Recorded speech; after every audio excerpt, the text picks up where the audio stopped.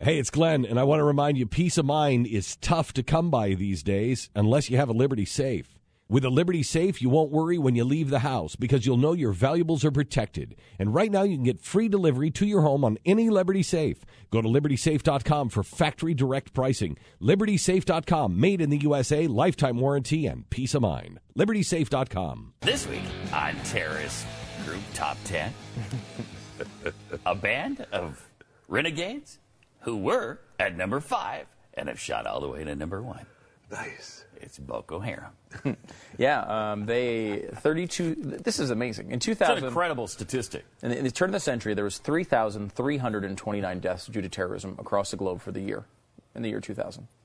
Okay, 2,300. Mm-hmm. Right. No, 3,300. 3,300. Okay. So that has increased a tad as we've controlled terrorism and deteriorated and degraded these terrorist groups. That has gone from 3,000 to 32,658 in 2014. It's by the way, by a factor of 10 almost. Yeah, but the most interesting thing, like you would expect maybe it risen after 9/11, but it's gone up 80% from 2013 to 2014. An 80% rise. It was mid-teens. And now it's up to 32,000. That is unbelievable. That's crazy. And Al-Qaeda didn't even make the top 5. Yeah, you know, right? It was number 1 was Boko Haram. Yeah. I don't know. The way they spell it is haram, but is it harem? I don't know. So they were number 1. And they have, by the way, pledged allegiance to ISIS, which is interesting. And they're essentially executing the caliphate in another part of the world. And I would assume that the goal is for these two to eventually conjoin, because they have pledged allegiance to ISIS. Not something that's talked about much. The only time we ever talked about this group is when they took a bunch of girls, and then Michelle Obama was like, "Bring back our girls!" hashtag. Remember that whole thing. Since then we forgot about them. They're still killing lots of people. They've had multiple attacks where hundreds and hundreds of people were murdered. What's that, Jeffy? No, I was just thinking about the Michelle Obama hashtag sign that really isn't how hashtags work, and it just makes me laugh at how stupid they are. It's stupid. Number 2 was ISIS with they were both in the 6,000. Yeah, coming in. Number 2 with a bullet. Number 2 coming in with unfortunately a bullet. ISIS. And number 3 was I can't remember who you said, but it was not Al-Qaeda. Number 3 Taliban. was the Taliban. Which is kind of, as we in our head, close to Al-Qaeda, but not exactly. Then number 4 was the Fulani militants, and number 5 was Al-Shabaab. So Al-Qaeda, not even in the top 5. Falling out of the top 5 for the first time. That's amazing. Isn't that amazing? I mean, all these groups that we rarely hear of. I'm trying to find out where killing thousands of people. How, if you were to spell Al-Qaeda, I've tried 12 different spellings and none of them have come up in this document. What is the A-L space. Yep. Q-A-E-D-A. Right? Okay, this is how I just ALQ and stopped, which was what I should have, I guess, done at the beginning. What we got is AL space QA apostrophe IDA. Yeah. Why didn't I try that? Al-Qaeda. Yeah. Let's see if there's only 4 mentions in the entire. Spelled differently, it could be in the top 5. There's only 2 mentions of it in the entire thing, and they just group it in with ISIL. I mean, really, a lot of the people who were in Al-Qaeda said that it was a trendy thing back then. Yeah. And now, people have moved on to the more trendy ISIL. But bottom line is, these people are not good people. They're not good people. No. ISIS is like, look, you join us or we kill you. Yeah. Okay, what do you want? And people are kind of like, well, I mean, we're still executing, we're infidels, right? Of course we're with you. Okay, fine, we're with you. ISIS plot for world domination has been revealed in chilling detail with plans for education and industry. The leaked dossier outlines how the terror group is trying to build a state complete with guidelines for education, natural resources, industry, diplomacy, propaganda, and the military. 24-page document, Principles in the Administration of the Islamic State, gives an incredible insight into the well-funded regime. Who is funding these guys? Who's doing this? And then I guess this is a look at one of their training camps that has been popping up on the internet lately. Well, they can do, look at that, they can do sit-ups. And they can kick people and hit them, and they're fine. Ooh, kicked him right in the... Yeah. Where is that, a Florida golf course? Like. Oh, and then they're doing leapfrog. This is supposed to real? scare us. It is. Yeah, it's real. And it's, aren't you scared now? Look at all the things They they could can do. leapfrog the hell out of you. I know that. Oh my gosh! And they can jump over somebody in a leapfrog fashion like you can't believe. Did jumping over like that sort of leapfrog thing we just watched, Jeffy? Did that hurt you to even watch? Yes, it did. Every joint in my body. That's not going to happen. No. So anyway, this 24-page document was written by an Egyptian, Abu Abdullah, outlines how kids must receive training on bearing light arms. He also calls for a single identity for the terror group to unite both foreigners and locals, and makes a case for establishing independent factories for local military and food production. So they're planning for when they have their caliphate and dominate the world. Yeah, I mean, did we say this off the air or on the air that Boko Haram has pledged allegiance to ISIS or ISIL or Daesh or Islamic State or whatever Daesh. it is. Yeah, and they're essentially setting up a Western caliphate.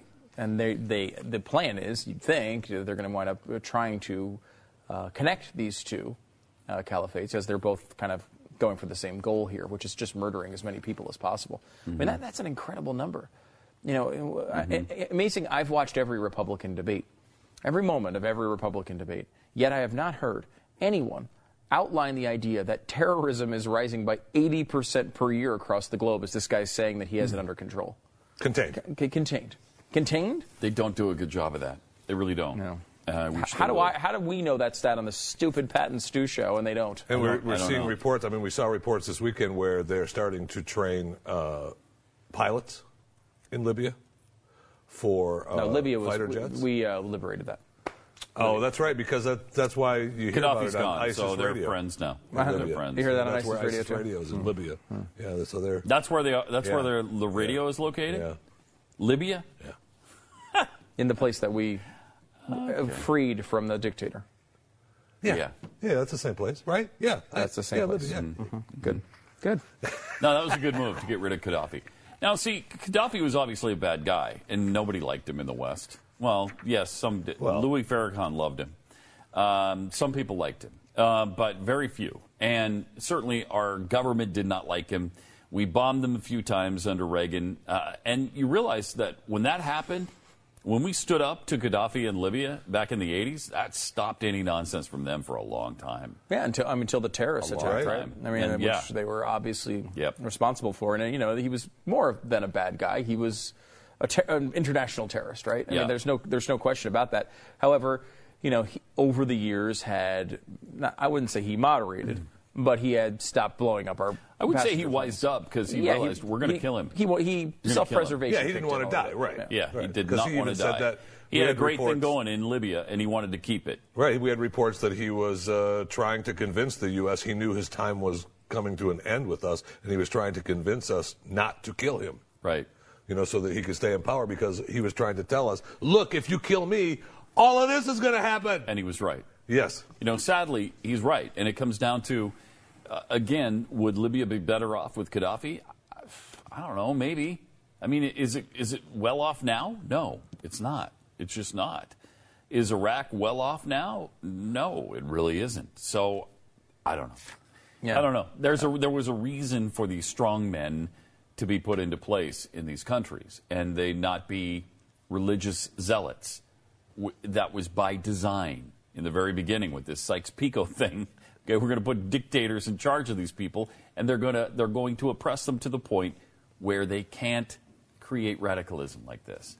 Man, it was part of the design in the first place, but it's kind of unraveling now. The documentary series Tyrant, which airs on the FX network, it kind of gives you a good I don't know, a good insight into this. You know, I mean, it's obviously a fictional series, and it's but it's entertaining.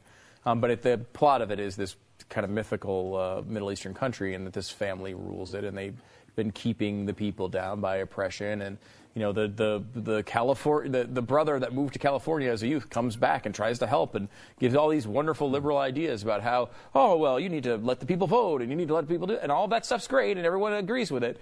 Whenever any of the people are given the slightest bit of freedom, what do? They come out and they attack, they bomb things, they protest, they demand more, and and it's like, these things, while it's a fictional series, show what really happens in these countries. Because while the Iron Fist is terrible, and it is awful, there is so much craziness that it brings stability. Yeah, I mean, even Saddam Hussein, again, like these are not things that I approve of.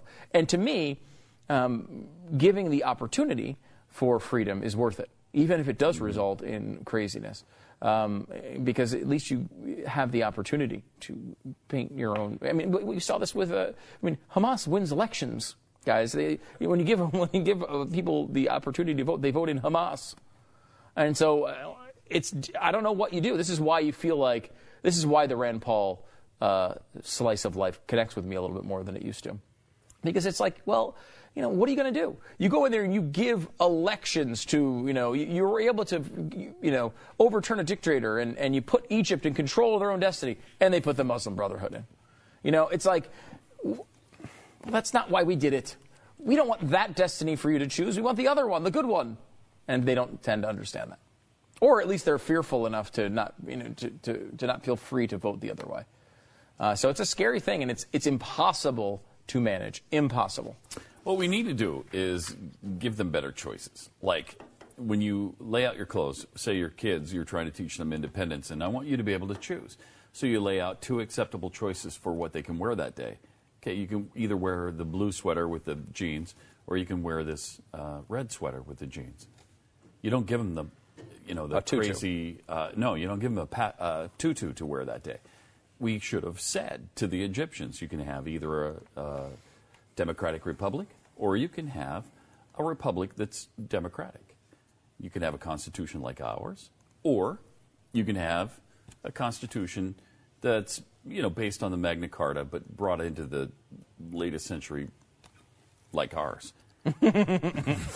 Yeah. And that's how you're going to live. Okay? Yeah, no, and if you don't like it, then tough. We're not going to help you then. Tough. I mean, there's an argument to be made for that. I mean, like, I've often thought of, you're doing business around the world. Obviously, people should be able to do business. A normal person should be able to do business wherever they want to do business. But when we're doing government business with other countries around the world, right. we should do business with governments that agree with our values. Yeah.